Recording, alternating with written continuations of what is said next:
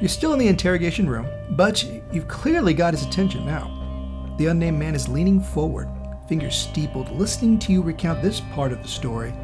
He finally decides to ask a few questions. So why did you decide to stop communicating with this thing and opt to release and ambush it instead?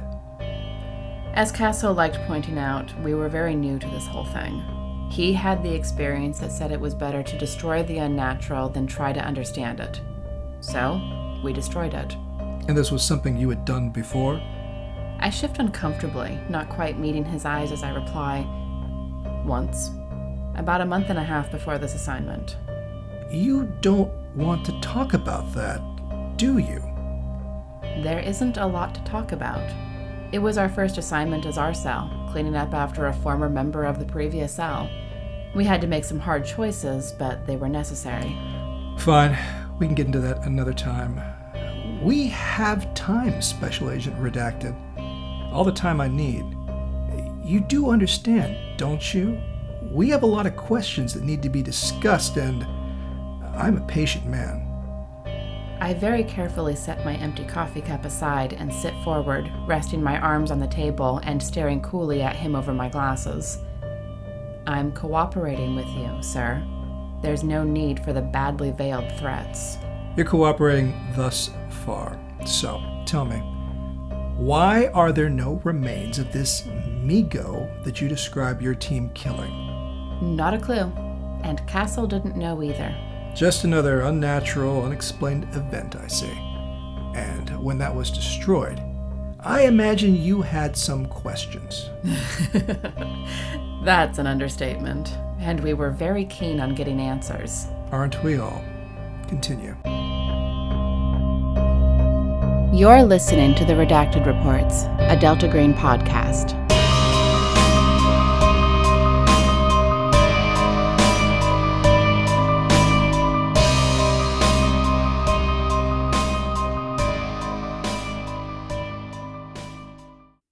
Welcome back, everybody. We're going to pick up our story where we left off. My notes show that we are on Wednesday, October the 7th, about 12:30 p.m., somewhere out of town, out in the vast countryside of Montana. The four of you have just had a very unusual, very eventful, and to some, a very traumatic encounter with a strange fungal sort of creature that came from the dead body of a man that you had locked in a barrel, poured acid all over, and let it cook.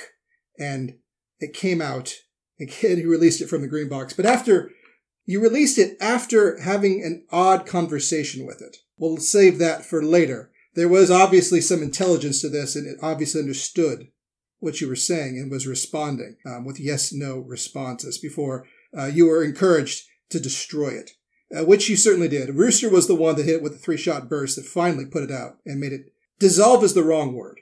It fell apart and dematerialized and sort of just as the pieces disintegrated, it left our frame of existence.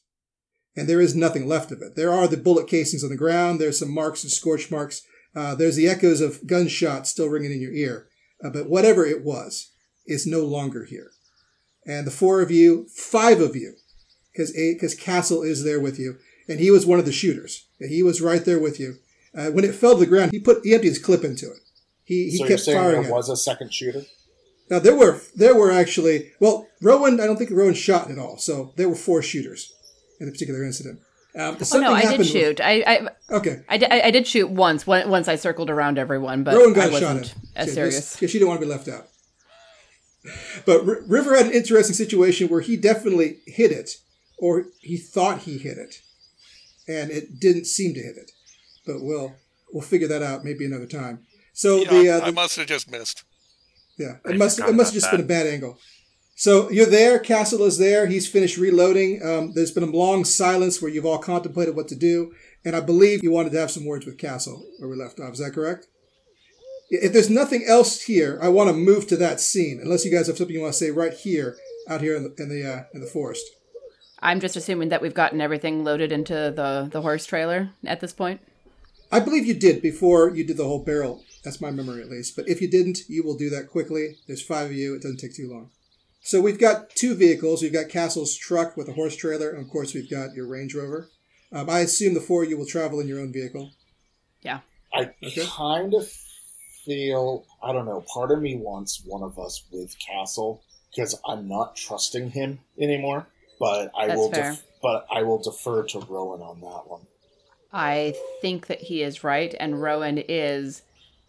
Suspicious is the wrong word, but wary enough now at this point to...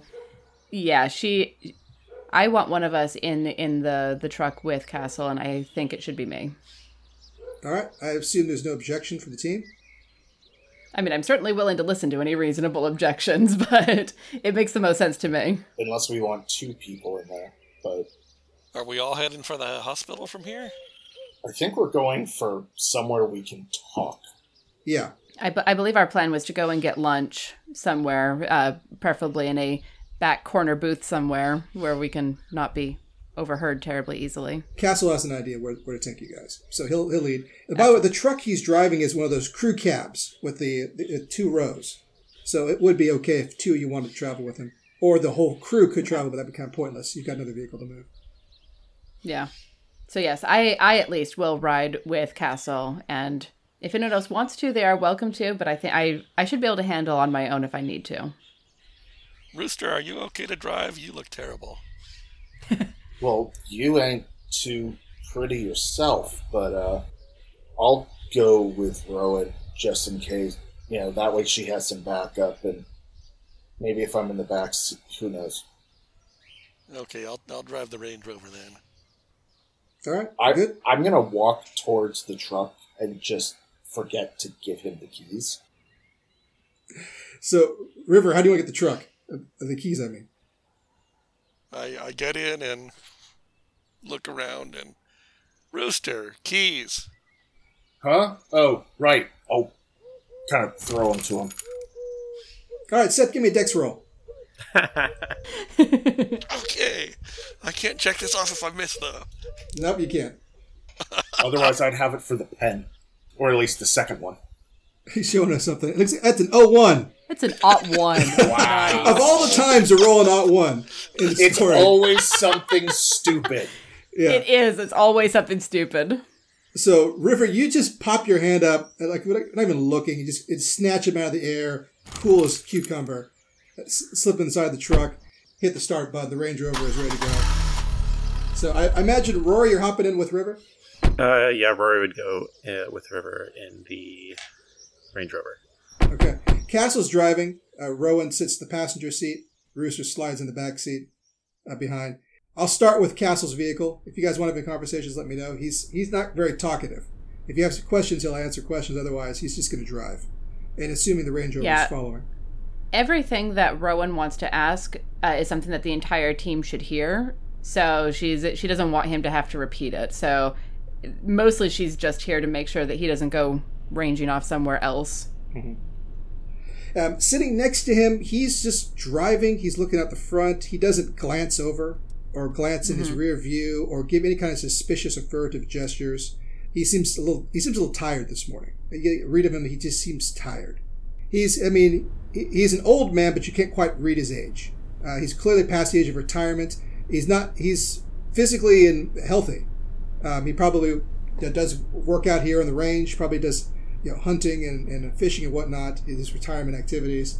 I mean, he looks like he's as fit as he could be, but he has his eyes have a tired expression on them. His mouth is a neutral, unemotional look.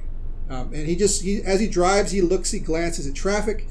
He looks at his instruments. He looks at the road. He doesn't say anything to the two of you in the truck, and doesn't seem to even care that you're there with him. He's kind of lost in his own thoughts, maybe. We're both pretty tired as well, so I imagine that I have like an elbow propped on the side of the window, my chin on my fist, looking out the window and just enjoying the scenery. It's a pretty day.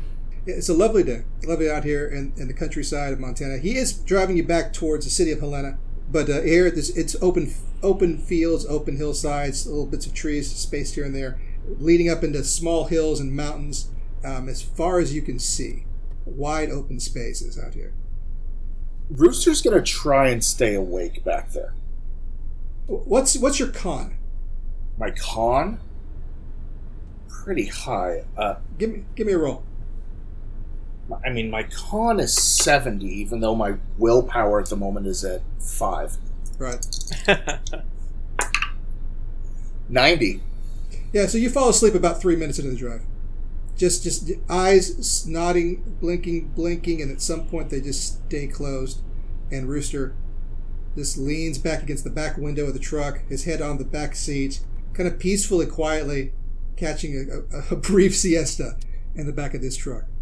About 15 minutes in, he just screams. Just not a, like, manly yell, like a high-pitched, just abject scream of terror. All right, I'm going to roll some dice for our friend Castle here. Do I need to roll something? He catches you by surprise, but you're not driving, so you don't need to roll. The scream, Castle actually hits the brakes when the scream happens, so Rowan, you hear it and you feel it as you lurch forward, and Rooster, you're awakened by the truck kind of hitting the brakes. River and Rory obviously see the truck for some reason stop, and you guys aren't that close, so you're fine. But Castle glances at the rear view and kind of stares at Rooster. I'm assuming Rooster wakes up at this point. Oh, the scream was, he was waking up with it. He's just sitting there, eyes wide, bloodshot, panting in cold sweat, and his hand is on his gun. Yeah, Rowan's gonna pop her seatbelt off and like come up and around and kneel on her seat and like lean over and just start talking very quietly to Rooster, not touching him because she can see how on edge he is, but just talking to him and quietly grounding him, telling him, "You're in Helena, Montana. It is Wednesday, October 7th. You aren't there anymore." Castle opens up his little ashtray thing that they have in these trucks, of course, and there's a pack of cigarettes that's like halfway used. He kind of offers it back to Rooster. No, Helena, right? Just not. Okay, not Hellman. Okay. No. I'm all right. I'm okay. You're here. You're with me, Rooster. So Castle glances at Rowan, but she's looking at Rooster. He waits a moment for things to settle down. Is he going to be okay? Yeah, I think so. Just drive. I'll be okay. You got a caffeine in here or something? I got some nicotine. That's all I got. It's good stuff. Unfiltered. Okay, good. And he'll take one, and Rooster. I mean, he's not usually Oh, actually, no. Rooster's got his vape. He'll take that out and take a long pull on that. Hey, whatever works for you, kid. He puts the cigarettes back, closes up the ashtray. I'll take one of those when I'm outside. Sure. All right, I'm going to keep this truck moving. You guys okay? We're good. Go ahead. All right, he signals, starts the truck up slowly. River and Rory see the truck pull away again for who knows what reason. And you guys head back down the road towards Helena. Yeah, and I'll stay kneeling up on the seat for a moment, just eyes on Rooster to make sure that he's back. And once I'm sure he is, I'll turn back around and sit down again. Before, I mean, he blinks, he takes a minute, and then kind of looks up at her and goes, "Seatbelt." Yes, Mom. You've read my file. Seatbelts. She'll incline her head a little bit, turn around and sit properly in her seat again, clip the seatbelt in. Rooster doesn't say another word. But he doesn't. I mean, if he feels himself starting to fall asleep, he slaps himself in the face kind of thing. He's not falling asleep again in this car. Yeah, Rowan's wide awake at this point. Adrenaline is a hell of a drug.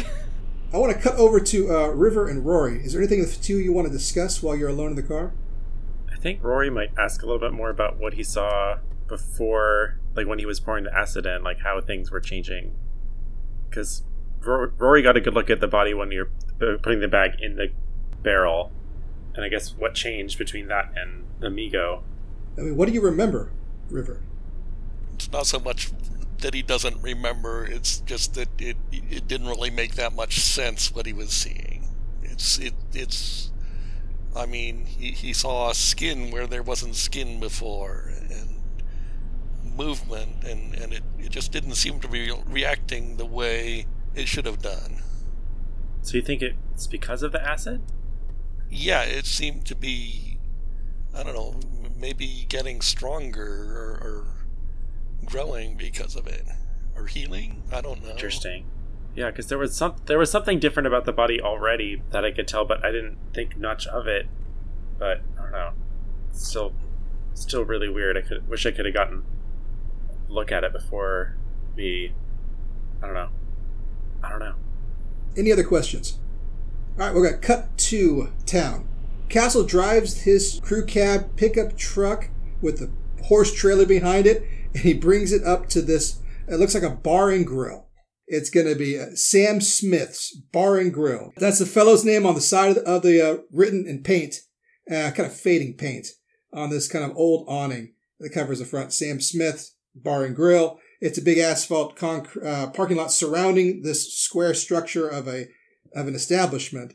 Smallish windows, brick exterior, double doors and whatnot. It doesn't look very populated. There's maybe 3 cars parked here. It is 12, actually now it's 1 o'clock. We're 1 o'clock in the afternoon by the time we make it here, but 3 cars. So yeah, not a lot of people having lunch. And maybe it's not a lunch establishment.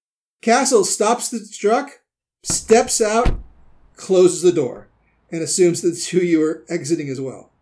Yeah, I'll pause in the truck for a moment and look back at Rooster and say, "You got it?" Frosty.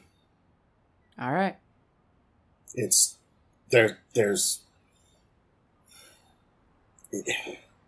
That takes me back to Afghanistan. There's a reason I try not to sleep much.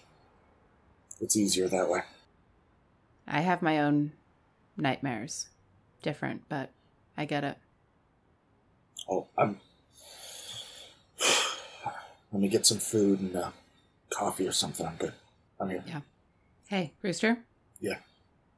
If you need anything, I'm here. I'm Frosty. And I have your 6. Copy that.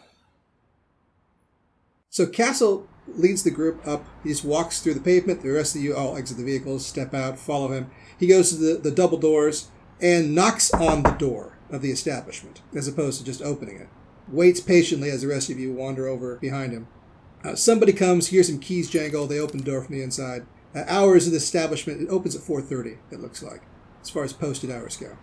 So he nods to the fellow who lets him in. The guy nods back to him. "Hi, John." That's what the guy says to Castle. And Castle just nods to him. As you guys walk in, it's basically, it's got a restaurant area. There's tables. It's set up for seating that nobody's eating here.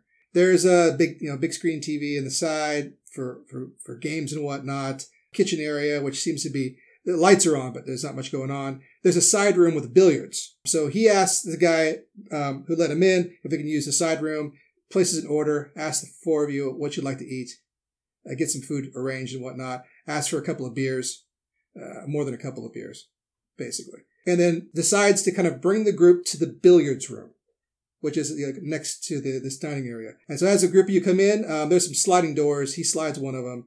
And there's 2 pool tables and a couple of smaller tables in the corners and whatnot, dartboard, a TV that's turned off, posters, memorabilia, sports memorabilia, whatnot, line the walls. Kind of dark in here, dimly lit because it's a billiards room, obviously. Just lights over the tables and a couple in the corner sconces.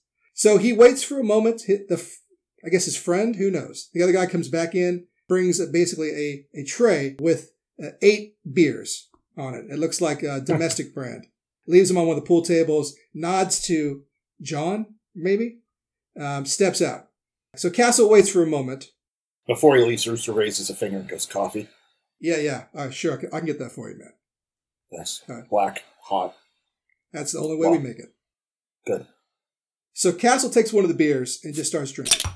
Doesn't say anything, just starts drinking.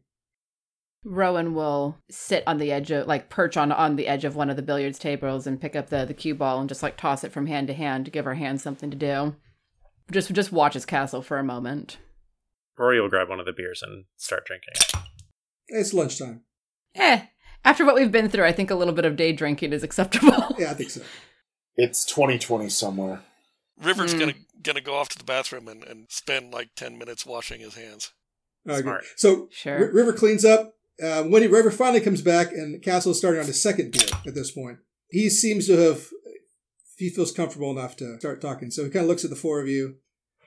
Yeah, listen, I'm not quite sure what you guys want me to say, but I guess I'll tell you what I know as far as, what happened this morning. Deal? How about this first? Yeah. You're from Chicago.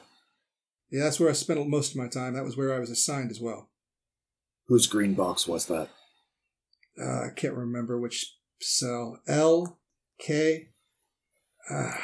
God, they didn't give me that intel. Mm-hmm. What else? There is still a C cell. I have some of their information. Are they still in Chicago? Oh, God. I wouldn't know. I haven't been in touch with those guys in a while. When we stopped operating, I wouldn't be surprised if they're still there. At least what's left of them. I retired. I pulled the pin. I'm out here, I got myself 7 acres, creekside land. It's a beautiful river. I can fish. I got small herd. I got my family. So my family's here. It's a good place to kind of spend the rest of your days and wait till you die. But you never quite forget what you saw out there, do you? You never forget. So tell us about Operation Mirage. Yeah, okay. Let me see here. God, 1996, I think. Yeah. We're covered for somebody else. I mean, we were in Tennessee for this thing. It wasn't Chicago. But my team, we dealt with a lot of trouble. Let's put it that way. We had a lot of expertise there. We were called in on some of the bigger jobs. So there's this little town in Tennessee. God, what was the name of that? Groversville, Tennessee. Just a little place up in the hills, right? One of those old, used to be a coal mining town, but the coal mines are all shut down, and there's just some, just the people that they never leave. So there was reports. We got a guy, a friendly, who had told us that there was, what did he call it? He called it unnatural proto-matter. I don't know what the fuck that means. That could mean anything. But he was a friendly. We worked with this guy before. We trusted him. He'd seen something out in the fields, maybe, or the farms, the hill. I don't know. But we went, of course, we gathered the team together. And I don't know why it was us. I don't make these decisions. We all got together. We got on a plane, flew out to Nashville, took the drive. Found the friendly at his farm, and he was dead when we got there. Right from the get-go. Our only source, our only contact, he's dead. So it's just us. Most of us in the team, we've done a lot of this. We've done a lot of this wilderness stuff. We've done a lot of, we'd sit in a hillside. We'd watch things. We'd take pictures. We'd record. We'd spend days, hours. I spent a lot of time in the CIA when I was a lot younger than this. We did a lot of this spook stuff. This wasn't a big deal for us. We were patient, right? We didn't want to mess up anything. We're sticking our nose in anybody's business. We don't know what the fuck's going on in this old town. So we're up in the hills. We set up. We're watching. We're observing. And God damn it, Majestic. Those guys from Majestic, they're there. Now you four don't know this, right? They don't give you some Delta Green orientation or shit, right? Not at all. Nothing's changed. My A-cell handler sent me a letter, and that was about it. Nothing has goddamn changed. There's no training manual. They don't send you to DG training school or the academy or something, right? We don't get to learn all this stuff. It's every time, it's like the new recruits, we just assume they just figure it out or they get fucked. Majestic is was, past tense. One other one of our U.S. government wonderful projects, they thought they were Delta Green. They wanted to be Delta Green. And in some ways, they were for a while. U.S. Air Force, Majestic, back in the 50s, they started these guys because they found, I know, he looks at Rooster. I know you know who I'm talking about. They found those little gray men, I think. The Greys. That's real. See? Fucking aliens. They found those guys. There was a crash. They found the saucer there, the whole thing. They found them. They found Majestic was created. But just deal with extraterrestrial. Delta Green was still around back then. Delta Green was unnatural. That's Area 51 then? That's one of the many areas they had established. These guys had a black budget like you would not believe. And here was the thing. We knew this because we didn't trust those pricks. The ones they found were alive, right? They learned things from these Greys. And they were talking to these Greys the whole time. They had scientists, they had researchers, they had the whole development team locked in some basement somewhere translating things. These little creatures had written these books. One of them was called the report, the project, I don't know. It was a spook story that we had heard, where every year the President of the United States would get this report from Majestic, which the little gray man had given to them, which essentially would tell the President all the weapons, all the nukes, all the small arms, everything, everywhere in the entire planet was cataloged, organized, and updated on an annual basis. And we had that information, and Majestic loved to show it in everyone's face that they could get this information from God knows where, from their sources. And they got plenty of money. They were a necessary part of this U.S. government, and they got all the bells and whistles. So what was one of their little projects, right? 1996, they're still working. And we see their little gray men out there in the fields doing God knows what. That shit's true. They're doing some experiments out there. Majestic lets them do this stuff, or at least they did when they were still around. So they're doing their thing. Majestic is covering for them. They got one of their blue fly organizations. Got a bunch of guys in black. The vans and whatnot. Who's doing experiments? Is that the aliens? Yeah, whatever, the Greys. That's what we call them. I don't know what their name is. They're little misshapen fellows with large heads, long arms.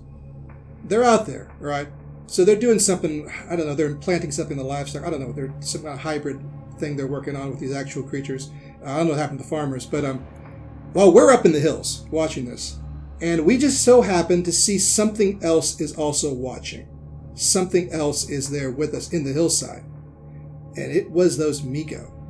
It's like they didn't even know we were there. And I don't understand that, frankly. We've been posted up there for God knows how long. But they are there, these things. The strange fungal creatures there with the misshapen arms, the 6, 7 different limbs, and the heads.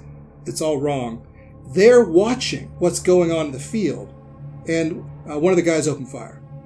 And so we all opened fire. I mean, we're all for one. We all start shooting at the Migo. One of them fired back, and who was it? It was Charlie. I think it was Charlie. Yeah, there wasn't much left of him. But it was a short fight. We just lost one guy. We tore some of the Migo apart. The rest of them did whatever they do. They rise up into the air with these strange wings that don't make any sense whatsoever. These strange misshapen wings, like the angles are all wrong. They shouldn't work. But they rise up into the air and they fly away. But there were 2 or 3 we had taken down, and we moved in to secure those bodies and see what the hell was going on. And all but one of them disappeared. One of them didn't. It stayed there. We thought it was dead, but it didn't dissipate. And we don't know why. Now, while this is going on, the Greys out in the field, all the Greys in the field, there were 3 of them, I think, they fell down like the strings had been cut on marionettes. They collapse in the field while this firefight occurs, and they didn't get back up.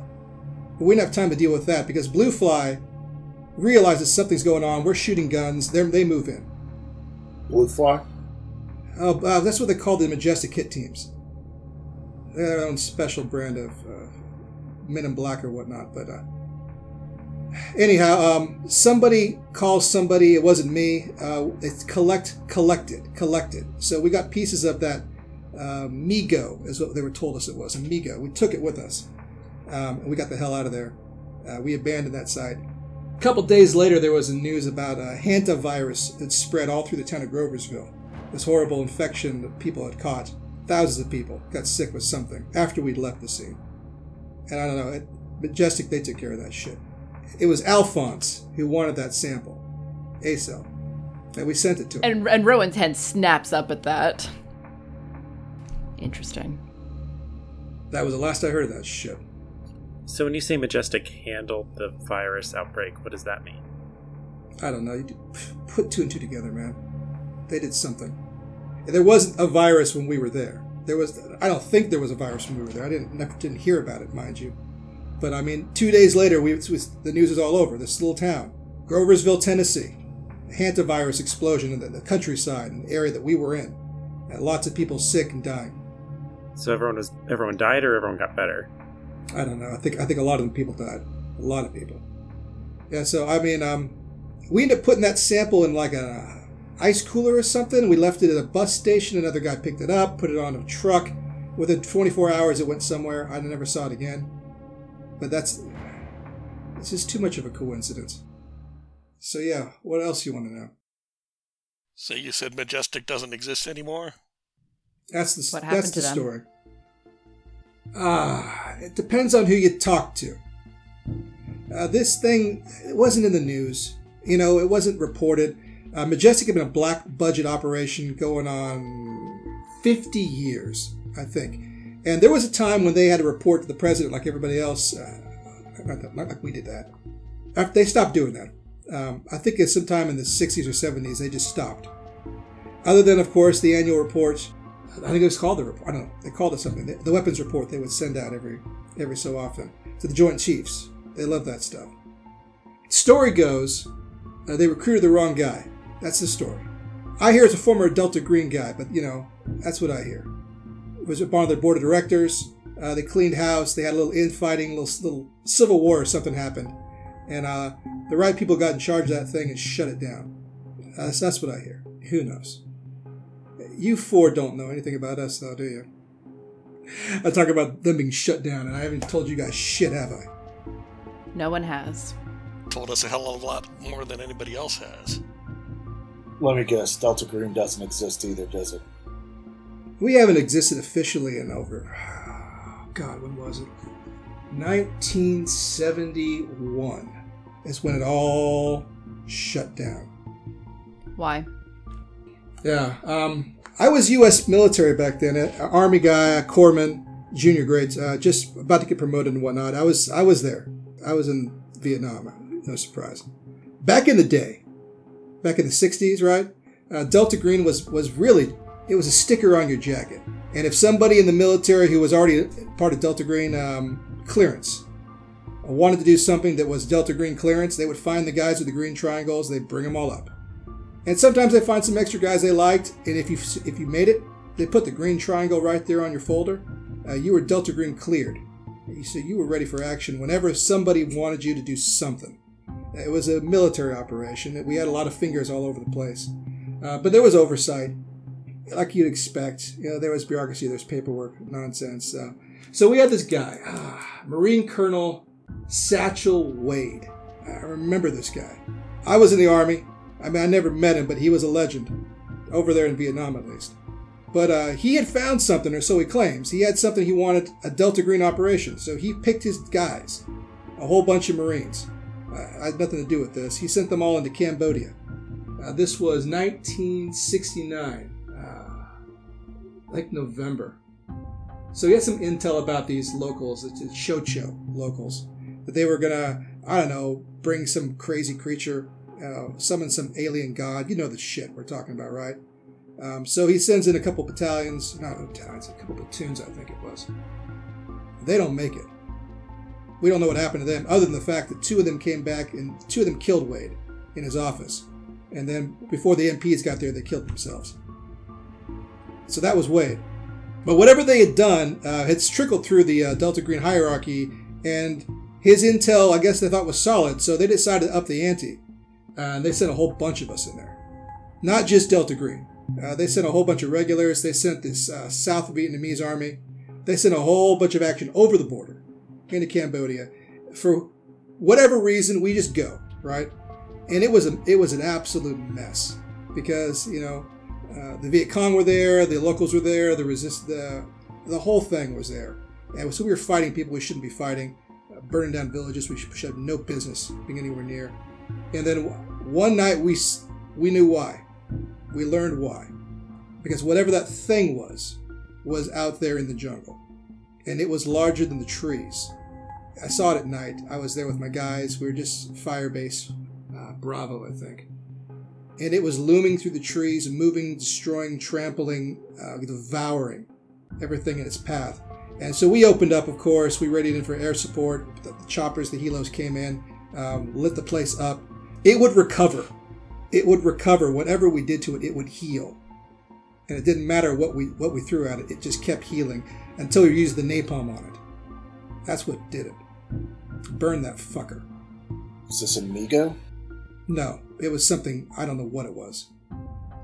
It was some massive, ungodly beast with multiple legs and heads. And the heads. I can't unsee it, but I can't quite put my finger on. I don't know what it was, but it was a mess. It was a goddamn mess out there. And it was a political mess. Ultimately, we took that thing out using ungodly resources for the Air Force, the Army, everything we had. We took that thing out, and all of us that survived it got our little Delta Green triangle. Congratulations.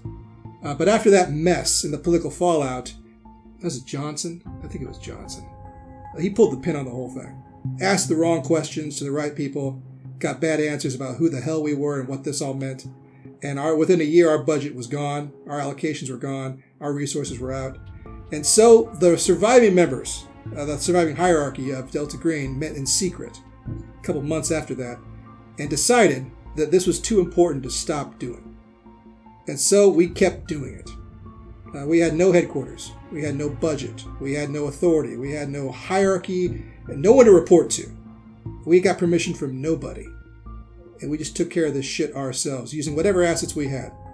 We had guys in the CIA. We had guys in the military. We had guys in the FBI. We had people all over the world. We got people, trusted people in every organization that we needed. Treasury, IRS, whatever we needed for money. CIA, we had a lot of CIA guys. Anytime we needed something, we knew somebody who we could trust. And we just did this shit ourselves for 50 some odd years. I mean, sometimes we recruited new cells, sometimes the cells just went black. And there's been problems, there's been drama. We call this the cowboy years. That's how we refer to it internally. And a lot of us just did our own thing. Yeah, we got some hierarchy, we got established lines of communication, but a lot of that's like 60s era, 70s era spycraft that we just kept around because we didn't know anything better to do. So that's what the four of you are doing here. All these years later, they're still recruiting. I don't know who recruited you. Who recruited the four of you? Rooster points at Rowan. Technically, yes. I mean, I had heard from some suit, but I didn't get a name before I heard from Rowan. How about, he looks at River. How about you? Who recruited you? Same guy. Who's this guy? Hell if I know. No code name? No business card? No ID badge? They're good stuff. And none of you questioned this. None of you questioned this. Rooster had gotten a call before Rowan showed up, right? Right. Okay. Man, I didn't question it. I didn't have anything else going for me. I hear that. I know who recruited me. FBI, right? Her code name and her real name, yes. Oh. And that's part of why, well, she was there in the aftermath of the incident that brought me into Delta Green. And I did question. I talked to her about it quite a lot. But I didn't ask many questions about the organization because I knew she couldn't answer them. Or wouldn't. Same difference, really. I hear that. Well, they've always been able to pick talent. I give them that. We got people that are smart people. They can spot people that fit. Right? He finishes his second beer and grabs a third one. Welcome to Delta Green. And Rowan will put the cue ball down next to her hip, lean over and grab one of the beers. So if none of this is official, I mean, the green box we inherited had a supply of money in it, but that's not going to last forever. Do we get money from the organization, or are we supposed to rob a bank or something? Who's the organization? Who are you going to ask for money? I point to Rowan. If we're able to keep doing official task forces, then the majority of what we do is covered. But that does raise the question. This is an official task force. I know the codes that came through. I'm fairly sure I know which department it came from. Yeah, we got people in the FBI. It's real useful. If you want some funds, you want some friends in the IRS or the CIA. That's where most of the money comes from. But you gotta have some friends. You can cover a lot of things with domestic terrorism. It's all domestic terrorism. Call it terrorism and get away with anything. Exactly. Makes my job a hell of a lot harder sometimes, but, well. So what else you want to know? You don't know anything else about these Migos. You weren't told anything else? Who told me about the Migos? Another guy on my team. I can't remember which one it was. It's been so long. Fact of the matter is, before we were broken up, we had like a science division, we had research people, we had laboratories. What did you expect, right? There was a headquarters, there was established buildings. All that's gone by the wayside, but a lot of that stuff, man, people snuck that stuff out. They took it with them when things got shut down. There was a lot of institutional knowledge. Some of the older guys kept the books, kept the journals, kept the studies, the old recordings, a few of the old strange objects that none of us were supposed to have, but you're going to keep that stuff. That's just human nature. What guy was it on my team? One of the guys on my team had told me, I can't remember what his name was. Little guy. He never talked, a mousy guy. I didn't stay him that long either. He just knew a lot about this stuff, He talked, I think he told Native Americans is what he said. Native Americans had told him about the Mi-Go, like it was a part of their mythology. People from the sky. Aliens from the sky or something. And theory is they've been here before us and they'll be here after us. I don't know. I know that alien, that Native American custom about what, they came from the stars? Something like that? Some of the Native Americans believe, like they're not humans, they're star people, they're descendants, right? That they're really from the stars. And I guess they consider these Mi-Go some kind of ancestral something. I don't know. It's just not my... Any idea what Mi-Go means? No idea. Well, they don't seem like they're amigos to us. Yeah, I hear that. Hey, quit it with the bad jokes. That's my job. But I'll say this: there's something they're strange. This is the second time I've seen them. I don't get them. I just don't get them. There's something weird about these things. Something weird about these things. It had like 6 or 7 legs that looked like a mushroom lobster horror show, and it like evaporated. There's something wrong with them. Yeah, because they weren't the usual bump in the night. I've seen a lot of stuff. I've seen a lot of stuff in my, oh God, it's almost been 50 years now I've been doing this shit. I've seen things, I've seen horrors, and it's predator, prey, things that stalk, things that hunt, things that feed, things that devour, those motives, those primal motivations that you sense from these horrible creatures. The Mi-Go don't have that, and I don't know why. I don't know what it is that motivates them. I don't know what brings them. I don't know what they're after. They're not, I don't know. Maybe they're here to study. Maybe they're here to change. Maybe they're here to... I don't know what they're here for. I got no theories. Well, you said they were just watching until you opened fire on them. That's true. We saw them just standing there watching. And somebody in the team made the call. And we all backed them up. So do we really know they're hostile? All I know is that they're wrong. That's all I can tell you. Are we really going back to this whole talk to them and thing? Hey, listen, it's you guys got one life. You can spend it however you want. If you want to go make friends with the weird alien creatures, be my guest. That's not how I lived this long. Well, do we want to be the kind of people who, anytime we meet something strange and unusual, our first reaction is to kill it? Well, most of this shit is pretty damn dangerous. I don't know what they were doing, but it wasn't... I don't know if they're playing nice. And I don't know if their existence is something that's going to benefit us, or maybe they're going to be like How to Serve Man, and it's a cookbook, right? I don't trust these things. Okay, let's put together what we know about these Mi-Gos, yeah? Sure. They're intelligent, or have an intelligence of a sort, and if I remember correctly, our 2 definite victims that we've seen, they were out walking when someone found them. No, the coroner got picked up from his house, didn't he? No, he wasn't. Wait, he was out walking too? Someone found him out on the side of out on the street and called an ambulance. I don't know who, but I remember that someone mentioned that at the hospital someone mentioned that he had been found, and it was the same with the Benthic guy, McCaslin. Wait a sec. Wait. Were they going to the same place? Maybe, but I don't know what direction they were going in. But you know what this reminds me of?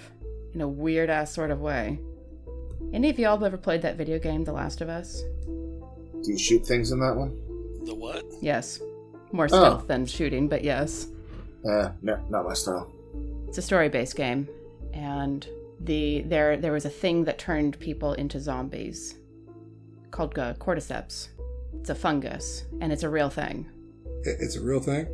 Cordyceps, yeah. Out in the world, it usually takes over the brains of ants and forces them to go to places where it is most beneficial for the fungus to grow. Controls them, forces them to walk, and then roots them down there, and it comes bursting out of the thing's body. That sounds very familiar. That sounds like the kind of shit that we deal with. What kind of place is beneficial? What you just said. It makes the ant go to a place that's beneficial for it. Wherever a fungus grows well. For these things, they like heavy metals and acid. We need to see where... Do we know, like, on a map, where the coroner got picked up and where the Benthic guy was when he threw up on him? I thought the coroner got picked up by his house. That's what I remember. Maybe I'm misremembering it. Somewhere by the house, but I don't know what direction he was going. We would have to get in touch with the emergency services and find out completely blanking where on he was and what direction. What they told us about how he got picked up. I think I was more focused on symptoms when we were talking to him. It was a passing reference. It was essentially, they picked him up and we glossed over it, but it's been niggling in the back of my mind ever since. How much you want to bet he was heading in a general pit direction? Maybe. That makes sense. These things, Rory, they turned the human body hostile to human organisms, basically, with the heavy metal poisoning. So what if it's turning it into an environment that is great for growing this fungus in? This, I'm going to call it a cordyceps until I know otherwise, the Migo. So where's McCaslin? I don't know. And gone. So now I'm curious if Christina Jacobs and the coroner are both what's happening with them now. I wonder. I don't know. I think we need to check in at the hospital. We need to check in with Christina, and we need to find where the hell McCaslin's body got to. I think we need to get in touch with the other Benthic woman. Gaunt, yes. Linda Gaunt? Laura. I have it written down. Laura. I knew it was an L name. Laura Gaunt. We need to find her. We need to get in touch with her. She knows something because she was involved with whatever was going on with Benthic and the pit. So how are you guys going to talk to this woman at Benthic? I think talking to her at Benthic is not going to be a good idea. She'll be able to hold up. I think we catch her wherever she lives, which, with my resources, shouldn't be too hard to find. That's what I'd do. I don't want to go and assail the fortress without a hell of a lot more information, and Benthic is, I think, the core of all of this, at least in this area. Wait a second. Didn't McCaslin and Gaunt stick something in the pit, and they kept coming back to check on it? And then the scaredy cat guy said that one day they came in, looked like something was missing, and ran off. Well, I don't think that he knew that anything was missing necessarily, but he said that they left a hell of a lot faster than they usually do. So here's my theory. Uh-oh. And again, this could be a terrible idea, it could be brilliant. Benthic had a piece of something. They were trying to grow this shit. They stuck it in the pit. It got out because it matured, and the leg muscle thing, whatever you called it, the quadricep, it grew up and it left because it had the heavy metals and all the crap down in the pit. It got McCaslin somehow. McCaslin went walking. He puked all over the coroner. Deputy sheriff. No, the sheriff, that's right. And then the sheriff ended up dying, gets taken. So the puke infected him or impregnated him or whatever the fuck it was. And then it got hit the coroner in the lab, and we just killed that one. Hopefully. Well, in theory anyway. Wait, you guys are just dealing with the very last one of the string of how many? Technically, this is the second to last one, because this is the deputy sheriff's, not the one that's in the coroner. Third to last one, perhaps. Your with, coroner, is your coroner Christina. alive or is he dead? Don't know Well, yet. I haven't gotten Rory, any updates. have you heard anything? Well, he'll check his phone again, but nothing as of yet. Last time I was there was yesterday, when you believe 4 or 5? Something like. I think we need to go to the hospital first and check in on that. I need to look up information on this Linda Gaunt. Oh, well, I was actually researching her, was it just last night? Before we went out to the box. It would have been Tuesday night. Seems so long ago now. It's been a long day. What did you find? Let me see if I found her address. Yeah, so you would have her address. You found that out as part of your research. I don't see anything else I want to give you. Neat. Here's what you know from doing the bio on her in the research, River. Laura Gaunt is a PhD, biochemistry, is what her specialty is. Lead researcher and CEO of Benthic. Wow. All right. She's a female, age 49, unmarried.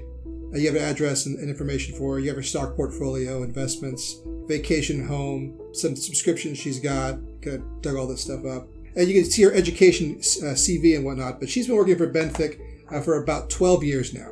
Before that, it's some other pharmaceutical company on the East Coast, some other before that. It's mostly been pharmaceutical research, biochemistry. That's what her background is.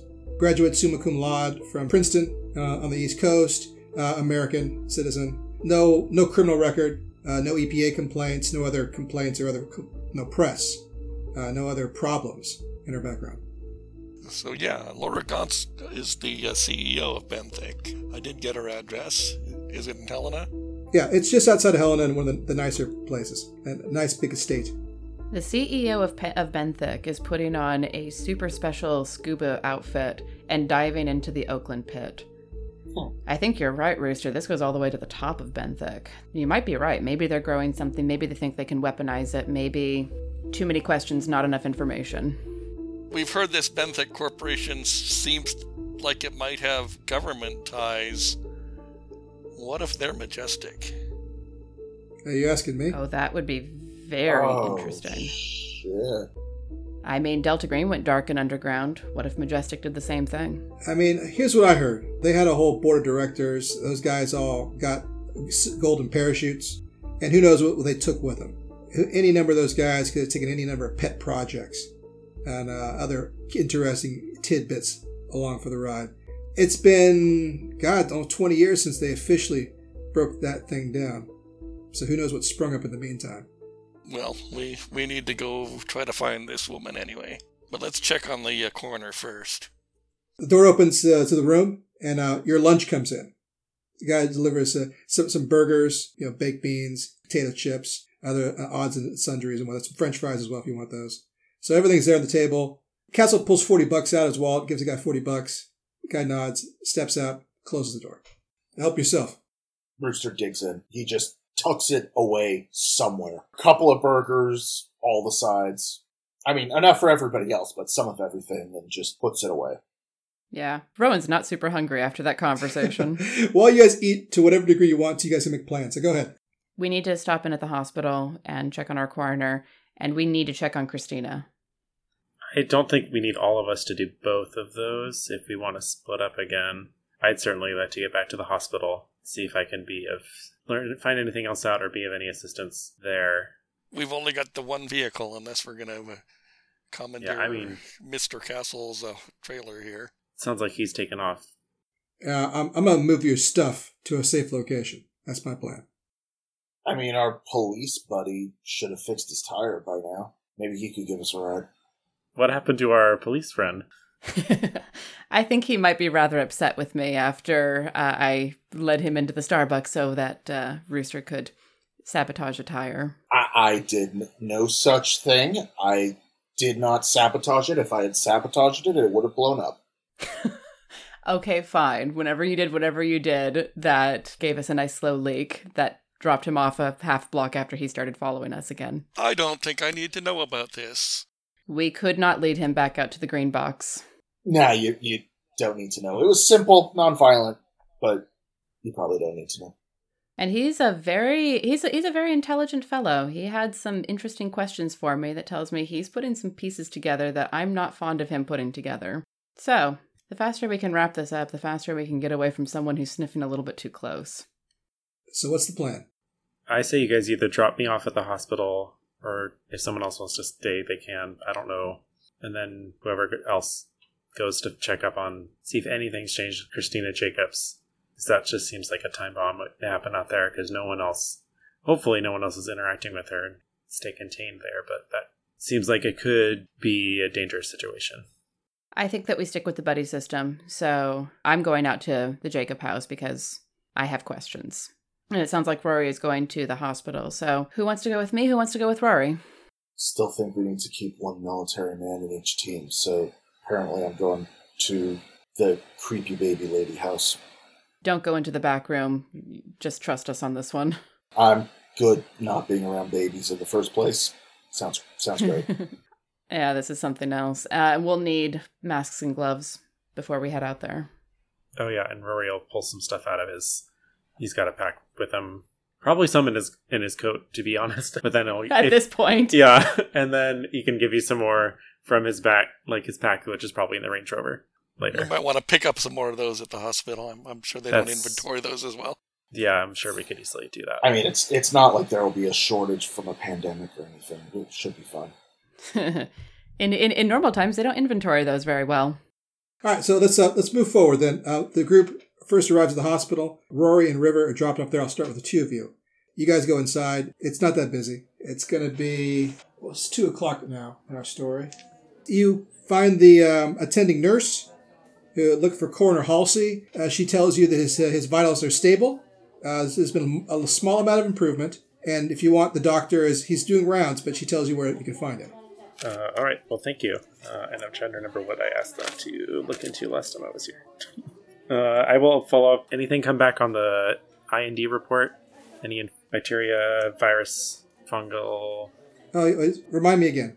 The nurse is a little bit confused what you mean by that. Yeah, the day before you'd asked to see if they had run on bacterial, run the blood to see if there's any bacteria in it or any other foreign substances. Okay. She goes, and I'm trying to remember here. You've talked to her before, so... I think so. You've also talked to the doctor. Okay, so she's not going to make you do qualifications and whatnot again. She knows you're another doctor. So she goes, finds the labs, pulls them out, sets them on a chart table for you, and lets you look through them yourself, because you probably understand them better than she does. So looking through them, you see that they are finding some unusual fungal samples in there. His blood has some sort of strange fungal sample that's unidentified. They don't know what it is. It requires further testing. It's noted in there, amongst other heavy metals as well. Okay. All right. So, River, do you want to go with me to find the doctor, or is there something else? What else do you need to get done? Is the nurse in listening distance? Yeah, she is. Okay. Did you want to take a look at him yourself? I would certainly like to go get a closer look, and you're welcome to join me if you would like, but I don't know if there's anything else. If you wanted to, I'm sure we could find that room again, if there's anything you wanted to research. I didn't want to tie you up. Why don't we go take a look at him? Okay. All right, so we'll go to find the attending. As soon as we're away from everybody, I whisper, keys. And I slip those to River. Good idea. Rory had forgotten. All right, so the attending is busy checking on a patient who just got out of surgery and looking at some stitches and just viewing the process of the procedure. You wait patiently. When he's finished, he steps out the hall, closes the door, and he looks at you and says, Dr. Redacted, I think? Yes, I don't believe we met. I'd spoken to the head nurse yesterday. I'm here with the task force, FBI task force. We talked. I remember I talked to you a little bit about your patient. I remember the coroner. Okay, right? That's right. Yeah, I remember you. Yeah, so I guess you can look at the nurses know better. He's pretty stable at this point at least, so that's good news. I think we're making a little bit of progress on him. We got I'm giving him some chelation therapy, some acid neutralizers, sodium bicarbonate, things like that, to try to deal with the problems, the infection that we noted. So it seems like it's having some effect. At least he's not getting any worse. He might even be conscious at this point. I haven't checked on him. A couple more patients I need to see first, and then I'll probably wander in there. Do you mind if I check in on him? Yeah, sure. Help yourself. Okay. Is that fungal stuff going down at all? I haven't looked at the labs yet. I couldn't tell you. Okay. And River is looking around trying to spot where the corners or personal effects are. And so when you go into his room, it's been secured now, thanks to your suggestion. It's got the little label on the outside about the required PPE that you have to wear and such. And he's in a room by himself. You guys mask up, glove up, the whole thing. Lights are on the inside. He's in a hospital bed. Machines are hooked up to him. You can see him before we go in there. I would nudge River and point him to where I took the keys from. As we passed it, I think was at one of the nurses' stations or something, like a locker. Yeah, it was actually a locker in his room. Is where you took him from. Oh, is that what it was? Okay. Yeah. Mm-hmm.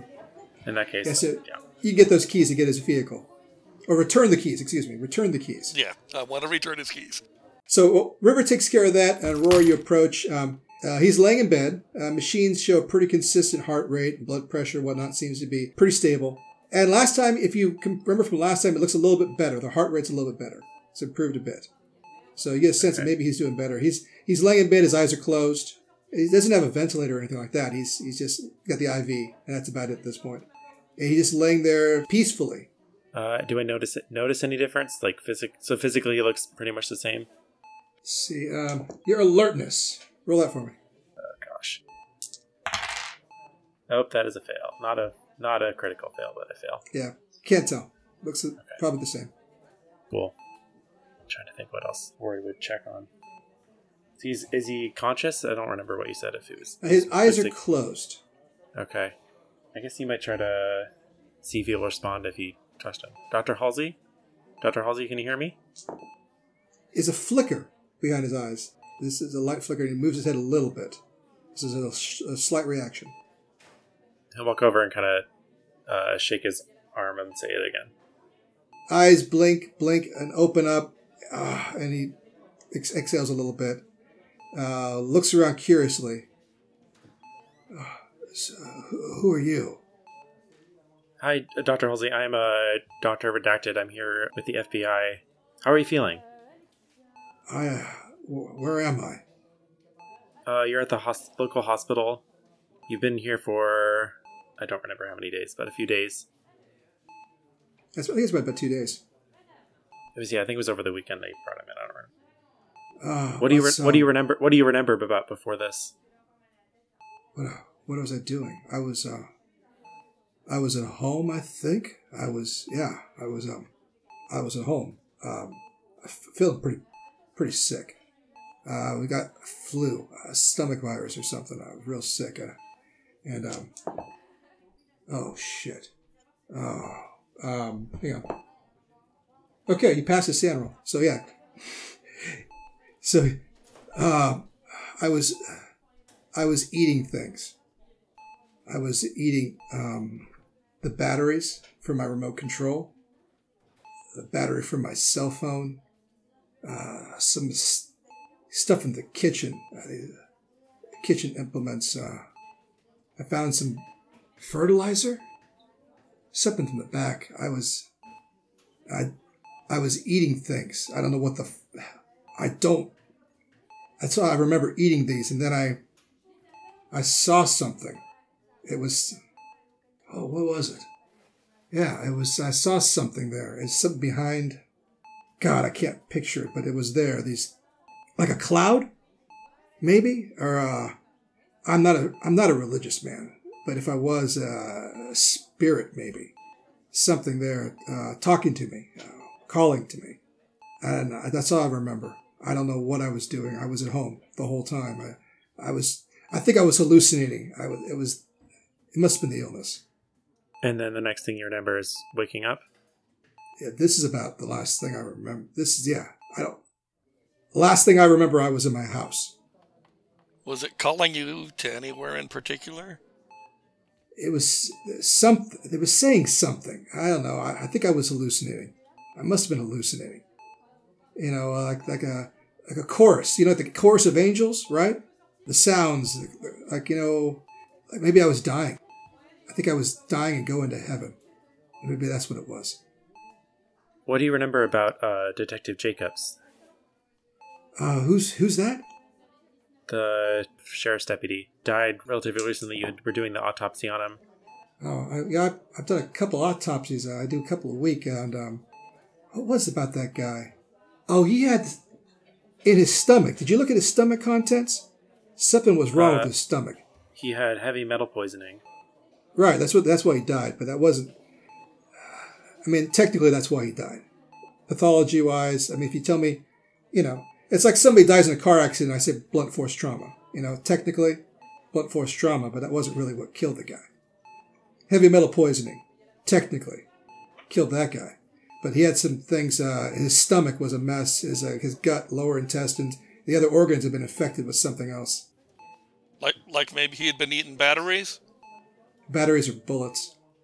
Take a look. It's got to be in my report. Would it have been in the report? I don't remember. I don't think I got those details. I mean, I must have put that in my report. That's that kind of finding. Why would I leave that out? I remember that. Did anything else happen during your autopsy on Detective Jacobs? It was a little strange. I remember I reported to the sheriff's office. Their guys were there. There was one of their own. So one of their guys actually stood in for the autopsy, I think. I can't remember which one it was. Some mustachio guy. Hayes, I think. Anyhow, I mean, they got my reports. I had to report it to the county. Heavy metal, I have to report that stuff. So paperwork. I got sick the next day. Stomach flu. That's all I remember. Did you get exposed to anything from Detective Jacobs during the autopsy? Any breaches in protective equipment? Doctor to doctor, it's an autopsy. I'm sure you've done a couple. We don't worry about contamination. I got my gloves on, and when I dictate my autopsy, so I don't really cover my mouth. I got to talk. So I sometimes wear the face screen, especially if I'm doing cutting or the saw. I put the face screen on for that stuff. But otherwise, I just glove it up. I got my apron. That's how we do this stuff. So maybe that's it. That makes sense. I don't know if I guess you haven't talked to the doctor yet. I think she's on her way here, but they did find heavy metal poisoning. That's what they are pretty sure has happened to you. It looks like, from what I could tell, it was same symptoms as with Detective Jacobs. I think I was eating stuff. I remember that. Stuff I shouldn't be eating. What are they treating me with? What are they doing? You have the chart? I can probably find it on the table, and I can tell him some of the stuff that I had learned. So he's curious, like a doctor would be, about. He looks at his treatment and course of, okay, all right, okay. So he finishes reading all that. He gives it back to you and says, "Yeah, that ought to work. I mean, if they get the heavy metals out of me, I should be okay. And whatever it is for this fungal infection, maybe that'll work. I don't know. At least, hey, I'm talking to you, so that's something." Yeah, progress. You look a whole lot better than yesterday. Oh, were you guys here yesterday? Briefly. All right. Anything else I need to know? Hey, how's the lab going? My office. I don't know. Your assistant runs a tight ship. We couldn't get in there if we wanted to. Yeah, Sarah. She's a good kid. We came by looking for you to talk about Detective Jacobs. That's when we found out you were out sick, as it were. Right. Hey, listen. If you have more questions, I'm not going anywhere. Okay. Well. And I'll leave him the number for the phone, whatever number I gave the head nurse, probably the burner. Got it. All right. So you leave it, work your way out, take all the PPE. I'll flag if I see the doctor on my way, I will flag her down. And she's checking on somebody else, but when she's finished, she wanders over and says, "Oh yeah, doctor." He woke up just now. I didn't know if you wanted to go in and talk to him. How's he look? How's his state? His mental state seemed fine. I kind of explained a little bit, but I didn't want to go. He looked at the chart a little bit. He's a doctor, of course. Figured he'd want to go in and chat with him, let him know. But as far as it was my understanding, he hadn't been awake yet during his stay. Yeah, that's right. He's been unconscious the whole time. Okay, well, yeah. He was just chatting with me and my colleagues. So. Oh, good. That's progress. Yeah. Is he hungry? I forgot to ask. I'm sure he is. The nurses will take care of it. That's part of their job. Okay. All right, yeah, a couple more patients. I'll check in on them. Don't worry. I got it. Okay. We'll go ahead and cut. So let's cut to the house, the Jacob house, as Rowan and Rooster head over there. Do you guys want to talk in the car before you get there, or just go straight to the scene? A little bit. After kind of a uncomfortable kind of silence, without looking at her, Rooster just staring forward, he says, "Gonna ask?" If you want to tell me. I mean, you read my file. You know why I'm worried about seatbelts, at least. I don't know how much of the cave thing is in there. Almost none. It's mentioned. But I could have dug deeper and found out more, but I wanted to hear it from you whenever you're ready to tell me. Let's just say, I mean, I was scout sniper, Marine Raider, had a team. Don't know. It was classified at the time. I don't know how much you know with Delta Green access and whatnot, but let's just say what we found in the caves in Afghanistan on our last mission wasn't Delta Green. We should have gotten green triangles on our uniforms and our files from that shit. Alright. The short version is... It's hard to think back now that I know this shit exists for real. It's hard to think back and try and put it together. It's been 5 years, but there were people that met guys there in the cave, doing some kind of chanting, mystical, religious shit.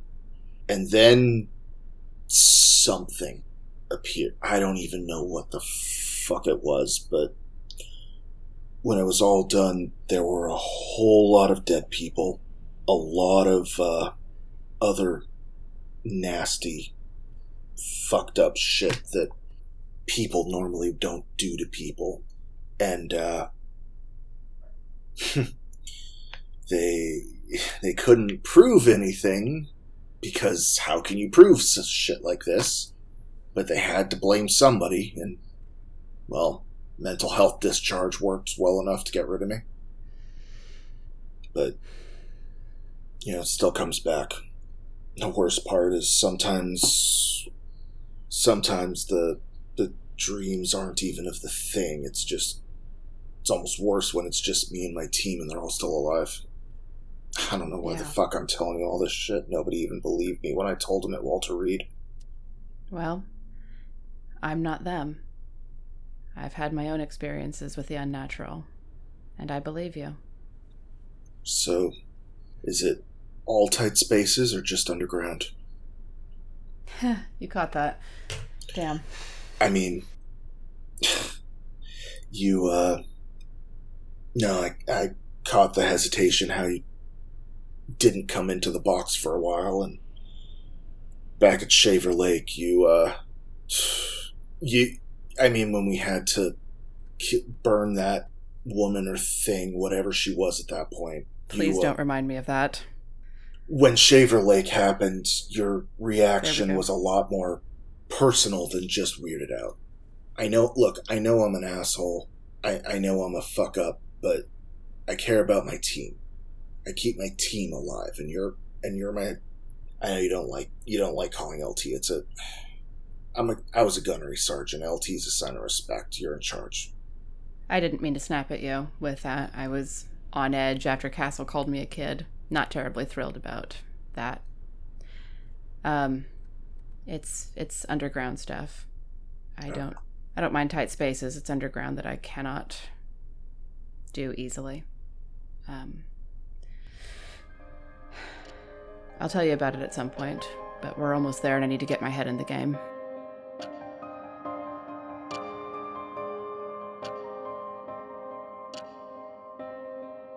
I'm Tiana Hansen, and I play Rowan. I'm Ben Sislowski, and I play Rooster. I'm Seth Jones, and I play River. I'm Joseph Newman, and I play Rory. I'm Thomas Ogus, the Handler. Our story is based upon the role-playing game Delta Green by Arc Dreams Publishing. Delta Green is created by Dennis Detwiller, Adam Scott Glancy, and John Scott Tynes. The Chapter 1 story is based on the scenario Extremophilia, written by Shane Ivey. If you like our story, there's 2 things you can do to support us. First, check out our Patreon page at patreon.com/TheRedactedReports. Patrons of our podcast will receive early access to each new episode of the story, Rowan's written reports for each chapter, as well as access to bonus episodes that explore the background of our characters and the story. And if you can't support us directly, please support us by telling people about us. Leave a review wherever you get your podcasts. Share us on social media. We're on all the usual social media sites as The Redacted Reports. Thanks for listening.